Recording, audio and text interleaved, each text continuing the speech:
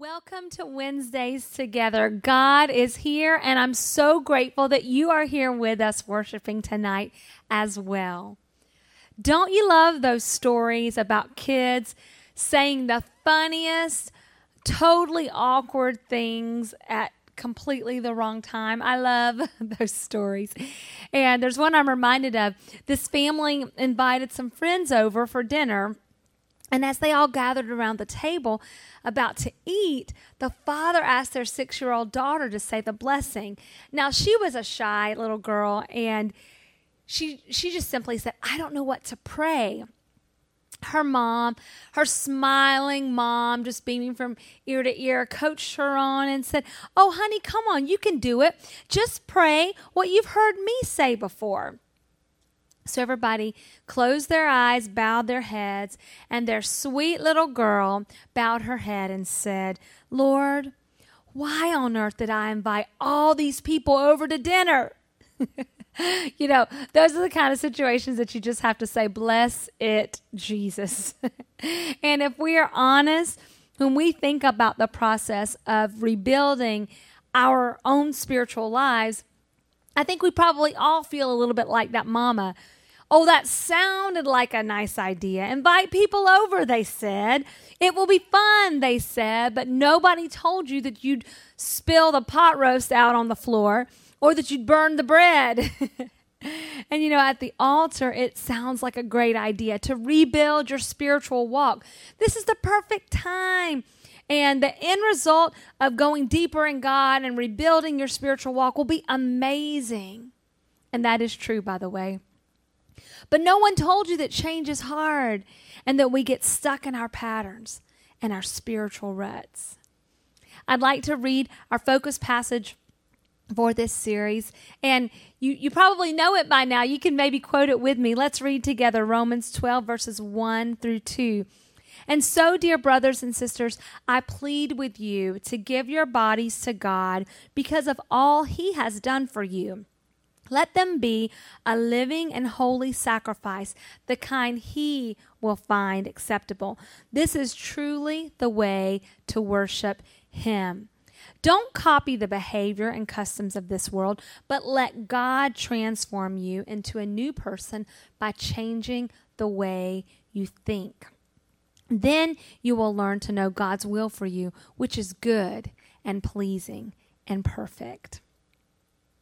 I know on a personal level, I have been thoroughly challenged while we've been working through this series thus far.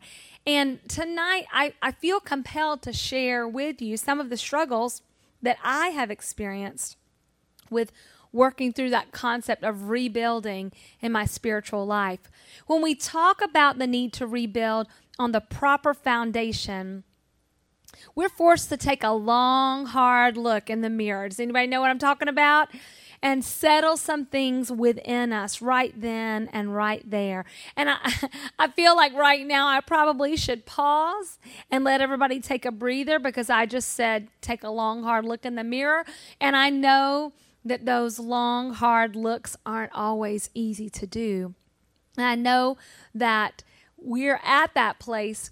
If we're truly trying to renew our spirit man, I know it gets tough, because it's hard to see the truth of where we are, of who we are, of what we're facing, of the things that we've relied on that have not been godly. But while we're on the path to spiritual renewal, we must keep our focus on God. And I'll confess that sometimes when I hear messages like this, or when I preach messages like we've heard over the past few weeks, I can feel overwhelmed. As in, "Lord, where do I start?" Of course, I know it starts with spiritual disciplines, prayer, reading my Bible, fasting. But then what? What after that? What else am I supposed to do? It can't be as simple as just trusting God, right? I mean, is that it? What if God wants to change something in me? And what if He's got something in store for me that is hard or that is challenging? Or what if I'm supposed to surrender something to God that's going to cost me a lot? What if I don't have what it takes to do what God wants me to do. Tonight, I want to speak about the enemy of renewal. The enemy of renewal.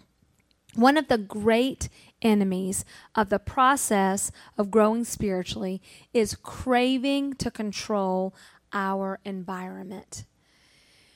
It's what we see throughout the history of humanity. It's that desire to determine the results of all of our endeavors. If you are working hard toward a goal, you want to reach that goal, right? That's the whole point. But spiritually, it doesn't quite work the same way. And some of us struggle with this more than others, not only spiritually, but in areas like relationships and all other areas of our lives. Some of us really struggle with the need to control. I would imagine, though, that even the most easygoing among us, while we're here in this COVID season, even the most easygoing among us has seen how much they prefer the normal, right? Even someone who thinks they're laid back and that they can roll with the flow. Well, we can see COVID has shaken us all up and seen that it really is challenging to take our hands off and to just trust God and flow as things don't go according to our plans. And by normal, when we say that we prefer the normal, most of us mean things that are within our control. That's really what most of us mean. Things that are predictable, things that don't stretch us, certainly things that don't make us feel uncomfortable. And I'd like to say that after this season, I know we could all use some comfort, right? I mean, we don't even want to wait until all this COVID stuff is over. We could all use some comfortable right now. Can I get an amen from anybody who's being honest? We could all use some comfortable right now. But I think, I really, really, really think that what we always thought was comfort probably has not been for our good. Because I think for most of us, when we think of comfort and we think of comfortable or comforting, we don't think of a comforting God who cares for us. We think of things that are in our control, things that are normal, things that don't pull or poke or prod or stretch, right? Right? And I think that if we are so focused on clinging to comfort right now, then we as a church and as individual believers, we will miss this opportunity to rebuild. And we will miss the spiritual renewing that is coming to our nation. Folks, I don't want that, and I know you don't want that either. And that's the whole purpose of this entire series. It is to stir our hearts, to light a fire of renewal within us so that we will commit to rebuilding according to God's principles. But I'm challenging every person under the sound of my voice today to think outside the view that you might have right now. All these things that are fighting for your attention and fighting for your focus.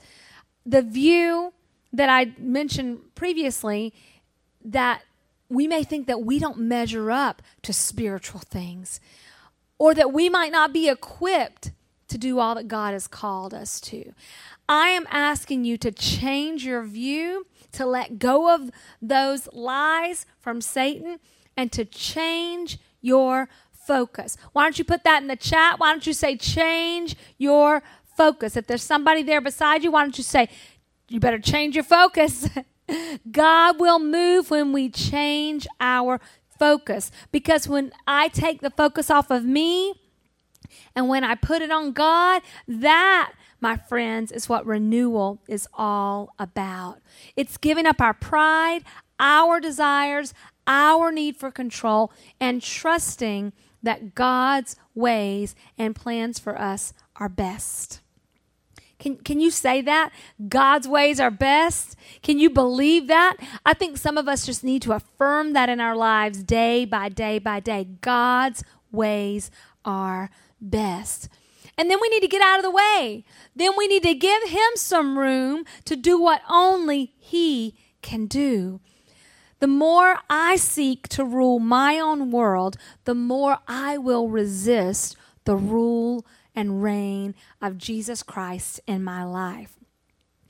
And you know, those who grasp at things, on their own and trying to follow their own ways and their own plans, you know what it's all about?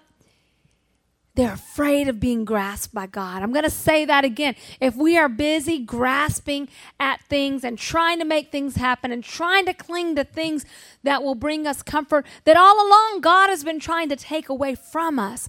If we are busy with all of these things, we are more than likely afraid of being grasped by God, afraid of being held in his hand, afraid of trusting him to do what we cannot do, what we were not created to do.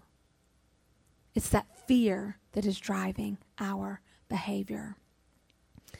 But until we relinquish ownership of our lives, until we give everything, until we give the questions and the doubts and the fears and all of that over to God, we will not experience the holy relief of surrender to God's good and loving purposes. Thomas Merton states it this way: this is one of the chief contradictions that sin has brought into our souls. The line of least resistance leads to the way of greatest hardship. I'm going to have to say that again, folks. You know, it's been said before, you can learn it the easy way or you can learn it the hard way. That's what this is saying. The path or the line of least resistance heads to the way of greatest hardship. And sometimes for us to do what is most easy can be the hardest thing in the world. Folks, I'm telling you, the easiest thing you will ever do is surrender everything over to God. But if we are wresting control, if we are wrestling for that, I'm telling you, it will be the hardest thing to do.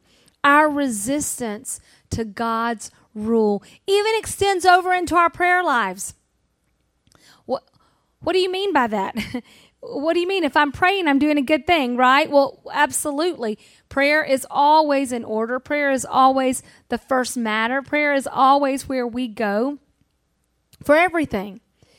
But sometimes even in our prayer, we are so focused on resisting God's rule that we try more than anything to persuade God to bless our plans. We ask him to meet our needs and our desires in the ways that we deem best. We pray for him to bless our will instead of seeking God's will in prayer. We hope to persuade him to do what we want him to do. And the saddest part of that is that even in our prayers, we can adopt the mentality of a consumer rather than a servant. The purpose of prayer is not for me to give God his honey-do list. No. The purpose of prayer is for me to commune with him. It's for my nature to become like his. It's for my will to be surrendered over to him. It's for me to get my marching orders. It's not to change his will for my life. One of the most painful lessons for believers, especially at this time, is this. It's have the wisdom of being faithful to the process and then let go of the results. I'm going to say that again. We need to have the wisdom of being faithful to the process of growth and change and spiritual development. And then we need to let go of the results. Put it in the chat. Let go. Put it in the chat. I'm going to let go. Tell your neighbor, I'm letting go. I'm letting go right now. You see, we have very little control over struggles that we face. And to a lesser extent, We have very little control even over the opportunities we encounter and even the outcomes of our efforts.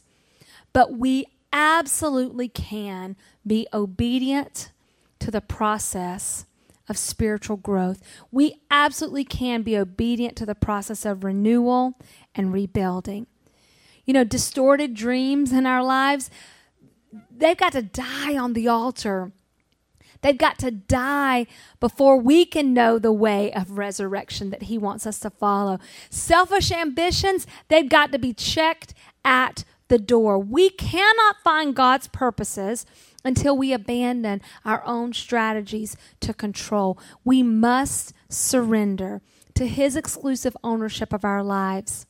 It may look like we're giving up some things or handing over our identity. You know, we may be afraid, well, if I just come before God like just a blank canvas and say, well, here, Lord, paint whatever you want. I won't even look like myself. I may not have the same identity. I may not have the same purpose or plan that I wanted for my life. And what I would tell you, sweet brother and sister, is that that's the point. That's absolutely the point. And on the other side of surrender, that is where we find true life. Because that's where true life begins. When we get caught up in God, when we get caught up in his presence and in his purpose. Luke 9:24, it tells us, for whoever desires to save his life will lose it. But whoever loses his life for my sake will save it. I believe with all my heart that there's a part within each one of us that can only be fulfilled when we are living according to his purpose, to his mission, to his vision for our lives. But even saying those words can make it feel like it's my responsibility to make something happen. Please let me be clear right here. It is God's responsibility to perform his will in our lives. It's not mine. It's not yours. It is my responsibility. It is your responsibility to obey. Somebody say obey. Obey. It is my responsibility to obey when his word and his voice come to me. See, it's God's responsibility to be concerned with the results. And it's my responsibility to be faithful to his call. Here's what I know. I know this to be a fact. Without Jesus Christ, I am truly nothing.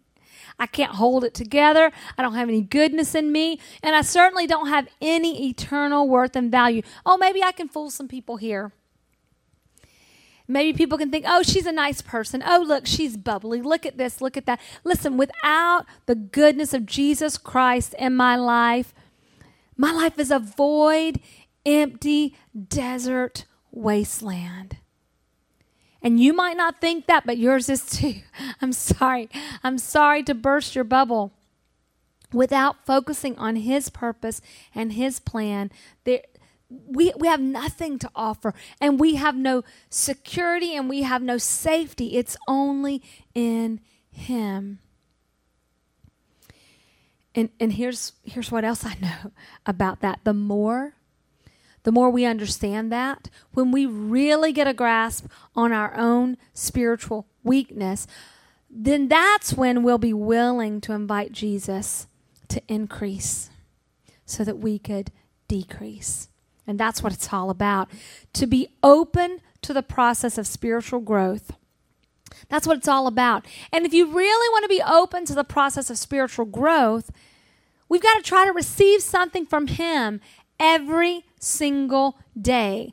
Now, I know some of you just checked out right there. You're like, oh, well, yeah, God talks to you all the time. You're a pastor. I mean, that's what you're supposed to do, right? He doesn't. We don't have that kind of relationship. I want you to know, if you are a believer in Jesus Christ, he wants to commune with you every single day. That doesn't mean that you're going to see a hand come down from the sky and write on your bathroom mirror every morning and give you marching orders. Now, if that happens, come tell me, because that's cool. I'd like to see that. But that's not really what I'm talking about. I'm talking about when we spend time in the presence of God. It could be through his word. It could be through an impression that we feel in our spirits. It could be through a message that you hear preached across this pulpit. God will speak. God will move. He will move on your heart if you want to hear from him, if you are open to that.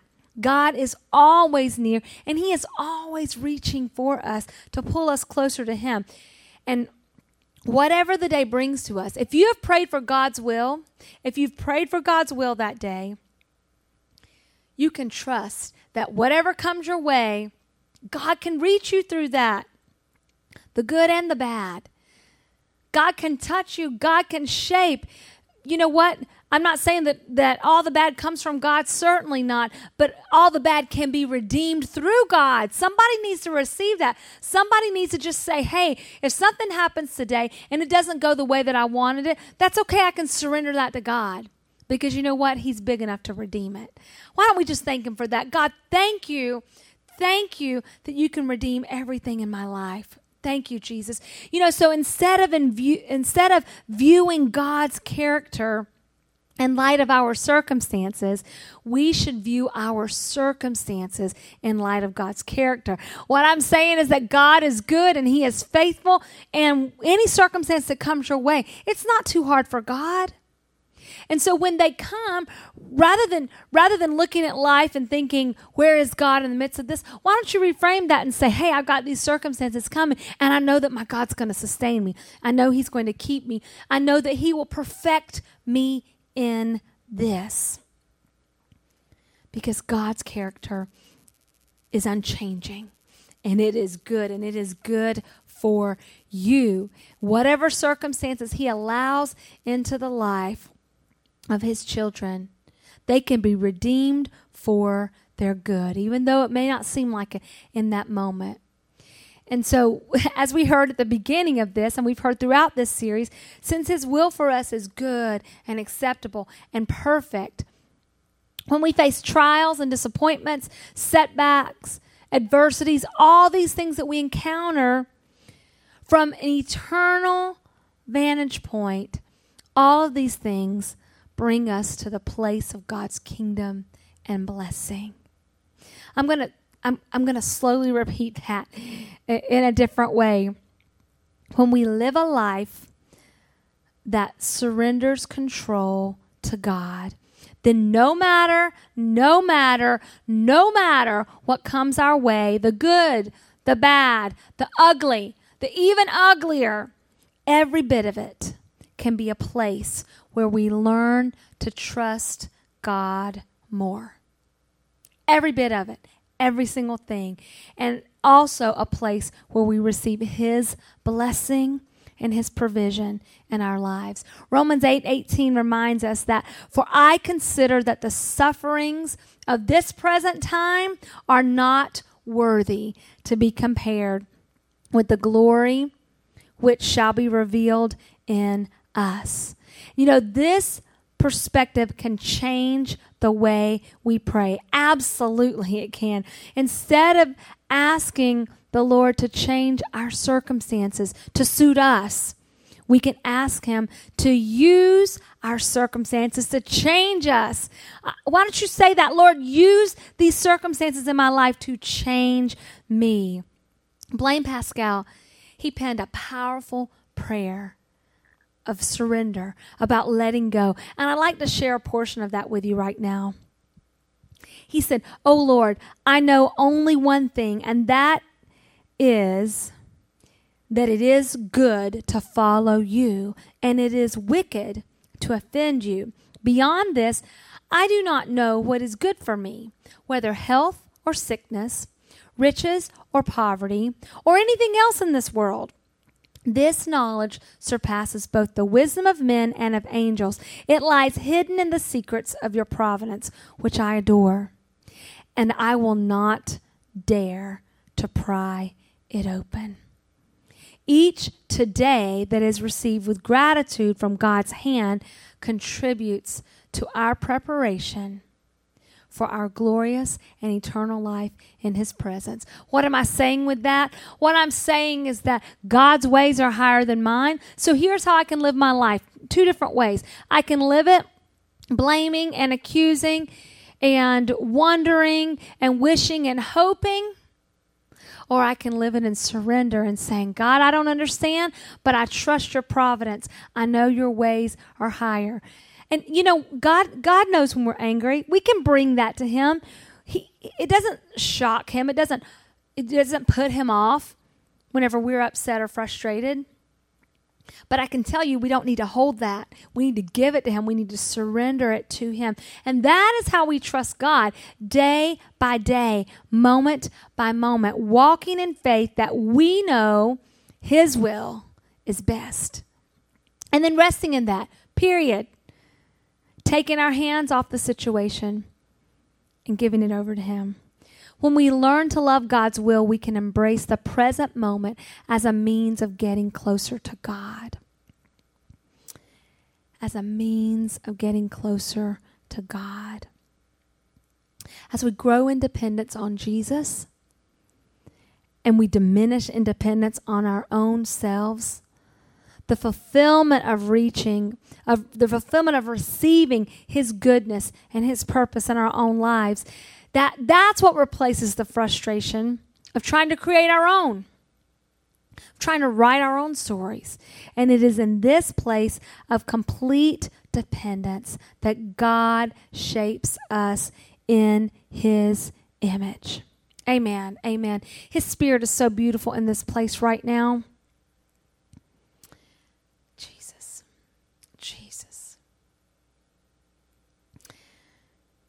Amen. Amen. It's in this moment when we surrender over to being molded and shaped into his image. It's in this moment that we must trust him for the outcome, because we cannot measure or quantify this. We can't make it happen, but we can surrender and obey. And that's it. That's what we are called to do. We're all still in the process of God's molding, and he is not finished with us yet. Amen? Am I telling the truth? God is not finished with us yet. But we must also remember that we can't control or create the product. And we cannot measure our ministry or the impact of the actions and the deeds and the thoughts and the prayers that we have made in this life. We can't measure that impact on the lives of others. We'll only see that in eternity. That is our goal. You know what my goal is? You know what your goal is? Well done, good and faithful servant. Period. Full stop. End of story. That's it. If we forget this, we're going to live our lives in a hurry to accomplish things by the world's standards. Things that may seem significant to us in the moment, but mean very little to God. We can spend our whole lives checking off things, good things, but not fulfilling the mission that God has for us. We are called to be faithful to God's desires and purposes for us, and it is faithfulness in the little daily things that leads us to faithfulness in much. One step at a time, moment by moment by moment.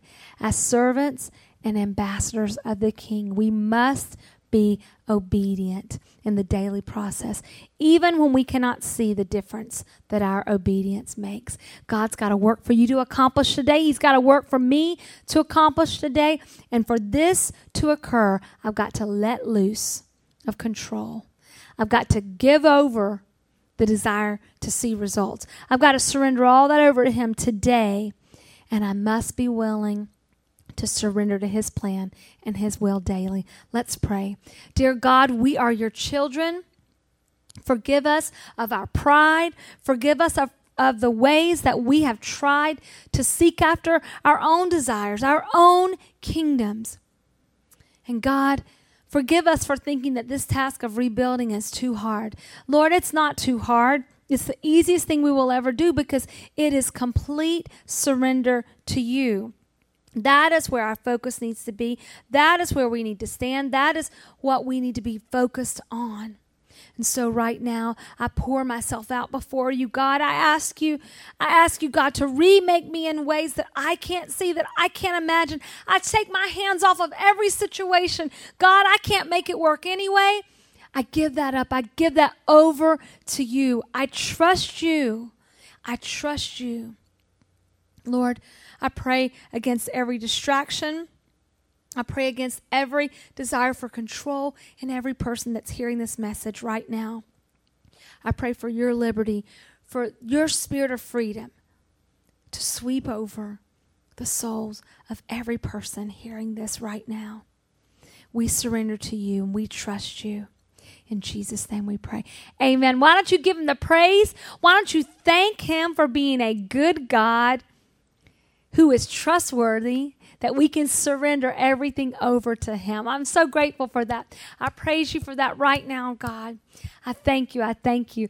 I hope you have a great rest of your week. I pray that you'll join us this Sunday. We'll be right here to meet you this Sunday in person at 10:30 a.m. We'll also meet you online at 10:30 a.m. if you can't make it in person, or 7 p.m. as well. Have a great week. We love you. God bless you.